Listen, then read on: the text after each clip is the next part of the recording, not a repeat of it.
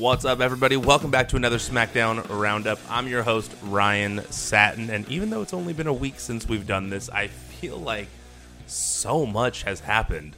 Liv Morgan, she won the women's Money in the Bank match, went in and cashed in later in the night against Ronda Rousey to become the new SmackDown Women's Champion. Theory is the men's Money in the Bank holder. Pretty big deal for both. We're going to get into both topics in just a little bit as we talk about everything that happened on SmackDown this week. Also, with Raw, I didn't talk about Raw this week. 4th of July activities had me busy, but now we're here and we're talking about SmackDown. So let's talk about SmackDown. Let's forget that I didn't do one of these on Monday, and let's get into this episode. So the show began with Roman Reigns. He's back. Roman Reigns is back officially on the road to SummerSlam. It's not really a thing, but we're on the road to SummerSlam, and Roman's back on the show. He comes out with the Bloodline. They make their entrance, and as we go to commercial, Theory is shown looming on the stage for some reason, and they go to commercial. Clearly trying to tease the idea that Theory could be cashing in against Roman Reigns at some point in this evening, just like Liv Morgan did against Ronda Rousey over the weekend at Money in the Bank. Now, I thought this was a little bit of a silly tease, personally. I felt like with Roman being gone for as long as he has, I don't know why you would even fathom the idea of cashing in against a completely fresh Roman Reigns. So I laughed at just the simple concept that we were supposed to think that this was a tease. Like anyone in their right mind would cash in at that point if they had the ability to. But then they come back from commercial. Theory is no longer there. Heyman looks worried. Roman's talking about how he's not worried, but he tells Paul Heyman to explain to him why he is worried. So Heyman says that when Lesnar is concerned, he's at his most dangerous. But the reason that he himself is scared is because now we all have a violent Roman Reigns ready to put Brock down for a 10 count in their upcoming Last Man Standing match. Still finding it difficult to get too excited about this match. It's not that their matches haven't been great.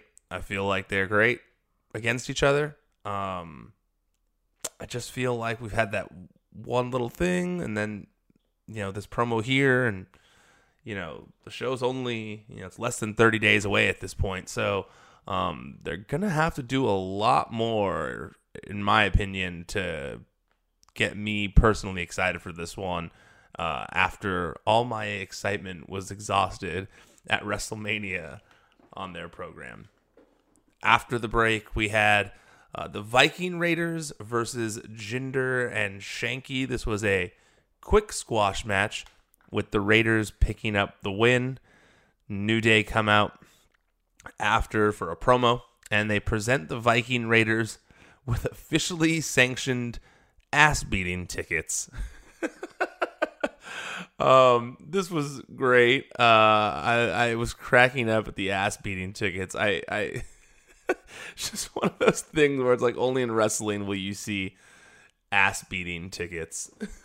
Well, I guess I could think elsewhere, but it's just one of those things where it's like only New Day could do this. They're so funny, and just the silly things they do. No matter how silly they may be, sometimes the fans just eat them up. The fans eat it up. So, I got a big laugh out of ass beating tickets. Then Kofi and Woods hit the ring to fight the Viking Raiders, obviously to get some retribution. No, not the team. To get some retribution for the beatings that they've taken from the Viking Raiders the past few weeks. Unfortunately, the tables are turned quickly on them, and once again, they're left down on the ground. I'm assuming that these two teams will be wrestling against each other at SummerSlam, and I'm into it. I think that, in order for the Viking Raiders to continue looking tough, they got to be dominant against someone, and At this point, I think that to a certain degree, New Day as a tag team are Teflon. That no matter how much they lose, they are beloved by the fans. They're going to get cheered. They're always going to get that pop from the audience. They've all reached a certain level at this point in their career. So, I don't have a problem with any of the stuff they're doing right now with them. I actually think it's very effective. And if the New Day can use their babyface-ness in their favor against the Viking Raiders and help the Viking Raiders get taken more seriously as a team, it's for the best. I don't want to be a broken record here, but it is similar to what we've already seen. Just this team being vicious. And, I hate to repeat myself, but that's how I feel. I've even seen people on social media still kind of, rolling their eyes at the new vicious Viking Raiders thing, but at least it's not in the actual graphic, so it's not their new name necessarily. It's just a nickname, and I don't have a problem with it. I feel like this has been good. The only problem I have with this match is that I wanted to see more of Shanky. Shanky forever. I'm a fan of Shanky. He's fun to watch on TV. He's a good one. So then we had footage shown of Pat McAfee getting beat up after Money in the Bank by Happy Corbin, who accepted his challenge for a match at SummerSlam in Nashville. Now, Pat is not on the show tonight, apparently. Well, that's been evident since the start of the show, if you watched. And it was said that it was because of this attack and that doctors told him not to be at the arena. But I did like that they at least tried to cover up the fact that he was playing golf on social media and still acting very normal. I like that they at least tried to cover it by saying that, he wanted to come, but doctors told him not to. Gunther, after that, so this was one of the first confusing parts of the night to me. We had it was announced that Gunther was going to have an open challenge. He's throwing an open challenge. We as fans, we've come to love open challenges. So I was excited about this. I thought maybe Ricochet, maybe someone else that we don't get to see on TV enough. But instead, Nakamura answers. Shinsuke Nakamura answers, and he tells, and Corbin began. Yeah, so Nakamura answers, and Corbin, he starts to act like Pat McAfee does by freaking out and dancing on the table, which I got a kick out of again. I mean, just him kind of like acting like McAfee is right up his alley. He's great at being the heel. He's great at making people hate him, mocking people and stuff. So this was great. Him and Graves just on the table doing the guitar as if they were Pat McAfee, fully healing it up. I liked it. I was laughing. But the thing I didn't like was, okay, so Shinsuke Nakamura answers the challenge, but then instead the match goes to Kaiser. And I was like, well, what was the point of saying this was going to be Gunther's open challenge?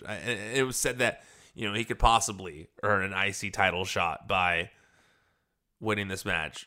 But, it was, minutes before that when they said that Gunther was doing an open challenge. And if Gunther wasn't doing an open challenge, because he didn't do an open challenge, why did they promote it minutes before that he was going to do one? I felt like this was a really weird plot point here, or story device. It was because I do think it now feels as though Nakamura versus Gunther for the IC title is going to be the direction at SummerSlam, which I'm into, super into. It's honestly, it's like a dream match, those two. But I just didn't understand what this necessarily helped. I didn't get it. I didn't know why you'd get people excited for this to happen and then pull the rug out from underneath us just minutes later when you could have just gotten there a different way, and we still would be excited to see them coming up, and we also would have been excited to see Ludwig Kaiser versus Shinsuke Nakamura. So that confused me. Either way, Nakamura wins with the Kinshasa, and after the match, we had Gunther scolding Ludwig for losing. Excuse me. we had Gunther scolding Ludwig for losing, and he starts to chop him as punishment in the ring. This I loved. I've been going back and forth here. It was a real roller coaster of emotions in these few minutes, but I love this. This made Gunther look like such an asshole, such a dick, just like a full-blown heel. Like, this made you dislike him, it reinforced his heel heat, all those kinds of things. Win for me. I could see them doing more of this for sure.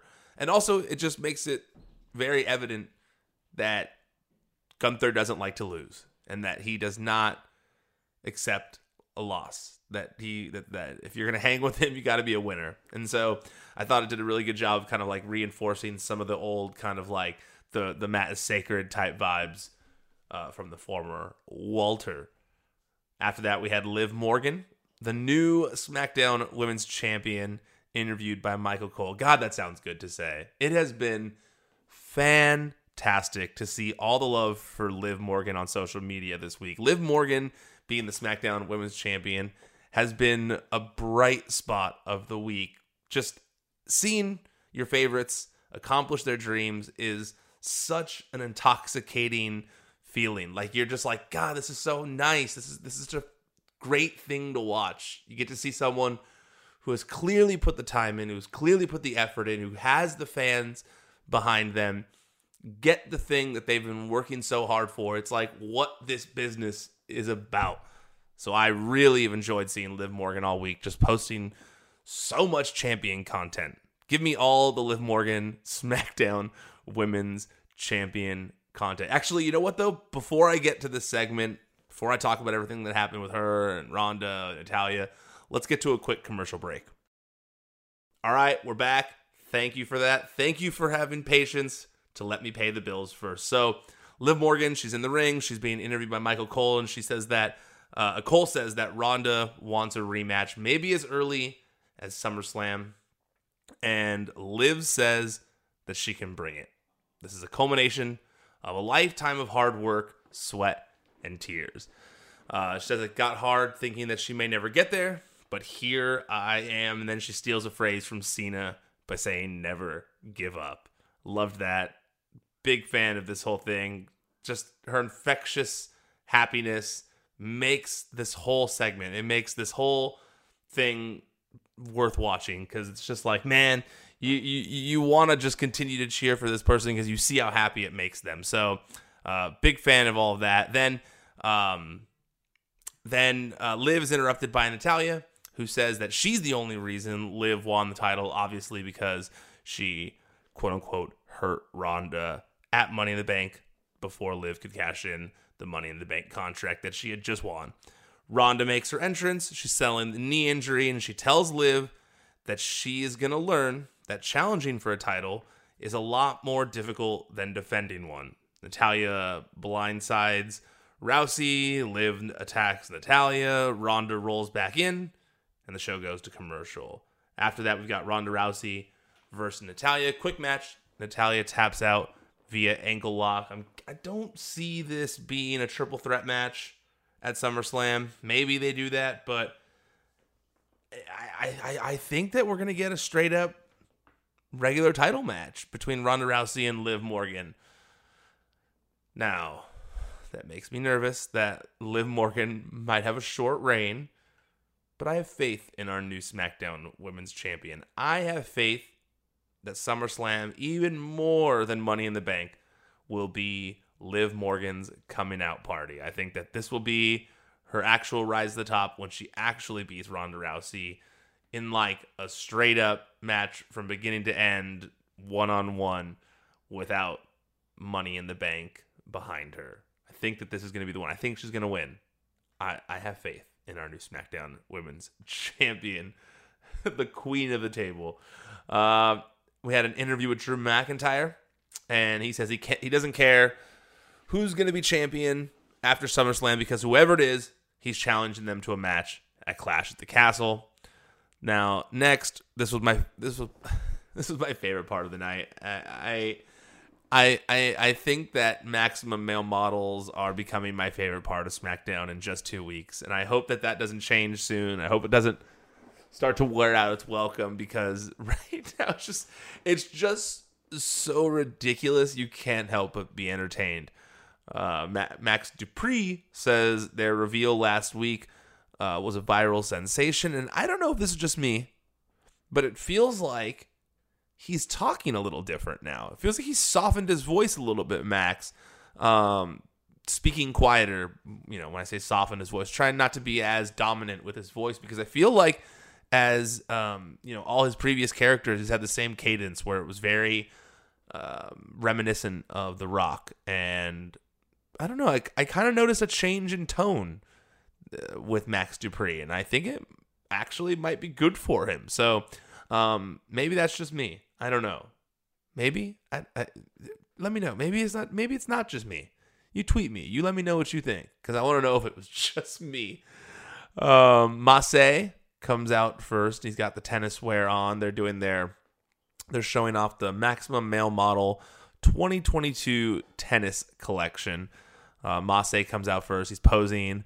Max talks him up on the microphone. Then Mansois comes out next, and his tennis shorts are filled with tennis balls, which was quite hilarious, just because it's just he's got these just tight white shorts on with just bulging in the crotch area, and you just can't help but notice it.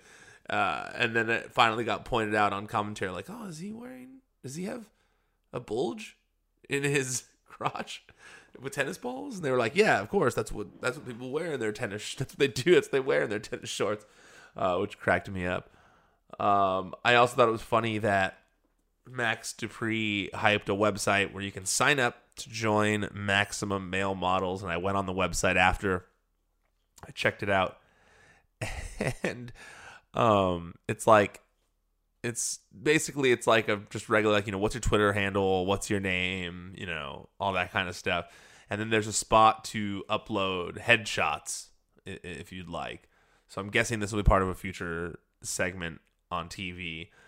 So good luck to those of you who submit. And I feel terrible for the person who has to go through all of those submissions to find them, because, well, let's just say the internet isn't the most G-rated place when you say this. Send me a picture. Austin Theory was interviewed after that. He was hyping up his potential cash-ins. And yeah, so Theory is the men's Money in the Bank holder. It was kind of obvious once he got added to the match this weekend that he was going to win. Now he is. It's going to take a lot of work to get him to a place where people believe that he could beat Roman Reigns, even via cash-in, and carry the company on his back as a world champion. He's got a lot to do to convince people that he can do that. I mean, I think that he's convinced the people in WWE that he can, the higher-ups specifically. When he was on Out of Character, he talked about how he had a meeting with, the main man in charge, and mentioned that he felt like he could be the face of the company, and since then they've been giving him more opportunities. So that remains to be seen if he can and will. But it is reminiscent of someone who is on the cusp of main event status. I mean, clearly the bosses are pushing him to the top, so giving him that Money in the Bank briefcase isn't the worst idea, to be completely honest with you. It's just kind of, to me, it's all about the follow-up and the execution. And so we're going to have to wait and see what happens there. After that interview, we had another odd segment, something that confused me. It was announced that it was going to be Aaliyah and Lacey Evans versus Shayna Baszler and Shotzi. But Aaliyah comes out, then Lacey comes out, the two baby faces apparently, but Lacey keeps restarting her entrance for some reason, and it's because she's like not getting the reaction she wants from the crowd, right? So then I think it's like 2 or 3 times she does this, and then finally she comes to the ring, she gets a mic to scold the crowd for lack of reaction and ask if they know what she's been through, obviously referencing all the vignettes they did to hype her return. And then she goes full heel on the crowd. Like, I hope you guys go to hell. You're full of brisket. All the like cliche things that you would say to officially turn heel on the fans. I am so confused as to why they'd have Lacey return as a babyface, tell her life story to make her a sympathetic babyface, flip-flop her between brands, which made her lose all the momentum of that babyface turn, then just make her go back to being a heel. Why didn't you just bring her back as a heel all along if you were just wanting her to be a heel? Like, this, to me, doesn't make any sense. I didn't feel... I don't know. I mean, the fans weren't fully booing her constantly. Maybe they weren't. I just wasn't noticing it as much. But I felt like if they had tried hard enough and pushed it enough, followed up on those vignettes enough, or harkened back to them enough, people would have been behind her. I think. I don't know. Maybe I don't know. That's how I feel. Maybe I'm crazy. Tweet me. Let me know if you think I'm crazy. But I just felt like she was on her way to becoming a good babyface. They just needed to put more time into it. And so I do not necessarily understand the decision behind turning her into a heel again. And I also am confused as to why they promoted a match minutes before and then it didn't happen. Like, why just not promote that match? Why not just do an in-ring segment where Lacey comes out and attacks Elite? You could literally do that exact same segment in every way, shape, or form without saying that a match was about to happen that didn't happen. I would have liked to have seen Shotzi and Shayna Baszler on the show, so I didn't get that. Lacey ends the segment saying, until she gets the respect that she deserves, every single one of you can go to hell. She starts to leave, and then Aaliyah pulls her back in and gets hit with the woman's right because of it. Down and out. The Usos took on Los Lotharios after that. This was a quick match won by the Usos. And after the match, it was pointed out to the Usos that Montez's shoulder was up at Money in the Bank when they won. Kayla says that there are rumors now of a special guest referee in their rematch at SummerSlam. So one, I'm glad there's going to be a rematch at SummerSlam. I feel like at this point, the Street Profits have to win. They need this big moment. I do not want to see the Street Profits break up. There's so much more life in the Street Profits as a team. I know what people are saying. I know everyone says it. Montez Ford has great potential as a singles talent. Angelo Dawkins has great talent. Has so much talent as a potential to be a singles talent. Both have shown it time and time again. This tag match was proof, however, that there's still money as a tag team. And I don't know if the Usos have to necessarily be the tag team champions. I think it's time for the Street Profits now. Leading into Money in the Bank, I thought maybe they might break up if they lost. But now with the way it happened, I think they got to win. I think it's time. It's time for the SmackDown, it's time for the undisputed tag team titles to go to the Street Profits. Give it to me. I want to see it. That's what I want to see, and I think it's going to happen. Now, this special guest referee thing is interesting, though. I don't know who that could be. Maybe a celebrity? Maybe. I do think maybe that might, unless they get someone really good. They gotta get someone good to like really elevate this for one final match between them. I don't know. I've been trying to think of like who the Street Profits could do for that. Like who would be good for the Street Profits and drop something. Excuse me, the noise as I record here. I don't know who the Street Profits, like someone that would work as like a bad for the Street Profits. Excuse me, good for the Street Profits, bad for the Usos. I don't know. Sorry, dropping my headphones case threw me off there. But I don't know. Tell me what you guys think. Tweet me. Let me know if you guys got ideas. Send me a message. I'm a bit perplexed. I thought maybe like a rapper or something, or like someone cool, and that's I don't know. Like I remember last year they wanted Cardi B to be at SummerSlam, but I feel like there'd be more rumor of that happening again if it were coming up. So I don't know. All right, let's get to the final segment of the night. Another confusing one in my opinion. They had hyped up that Drew McIntyre versus Sheamus was going to take place in the main event for a world title opportunity. Sheamus coughs a bunch before the match and says he might be sick with COVID, so this match won't be happening tonight. Instead, he'll wrestle Butch. Not really sure that was the best way to get out of that. I saw a lot of people on Twitter who were talking about that being kind of a inappropriate way of doing it. I don't know. I don't really necessarily think that way. I don't know. I just think that it was kind of like weird to promote a match that wasn't going to happen. Again, 3 matches in one show, like where you say this match is going to happen and then it doesn't. And to me, that's not necessarily like some great story device where there's like heat. I'm just more confused from a storyline perspective of like, why'd that happen? Quick win with the Claymore, and then there's an argument between McIntyre and Sheamus and the all his group, the Brawling Brutes. McIntyre pulls out his sword, goes to take a swipe at Sheamus, cuts the top rope, fire. Show comes to an end. This show wasn't bad by any means. There was some good stuff in here. I just kind of was confused personally at some of the booking decisions, as you heard. But please tell me what you think of the show. I want to hear. Tweet me at Ryan Satin. You can tweet at WWN Fox. Let us know what you thought of the show this week. I'll check those out and see if it links up with all the stuff I said here. Until I come back for the Raw recap. Well, actually, first I'll be back for next week's episode of Out of Character on Monday. Excuse me. That's a good one. I've already tweeted a clip of it, so I can spoil the news here. We got Tamina on the show.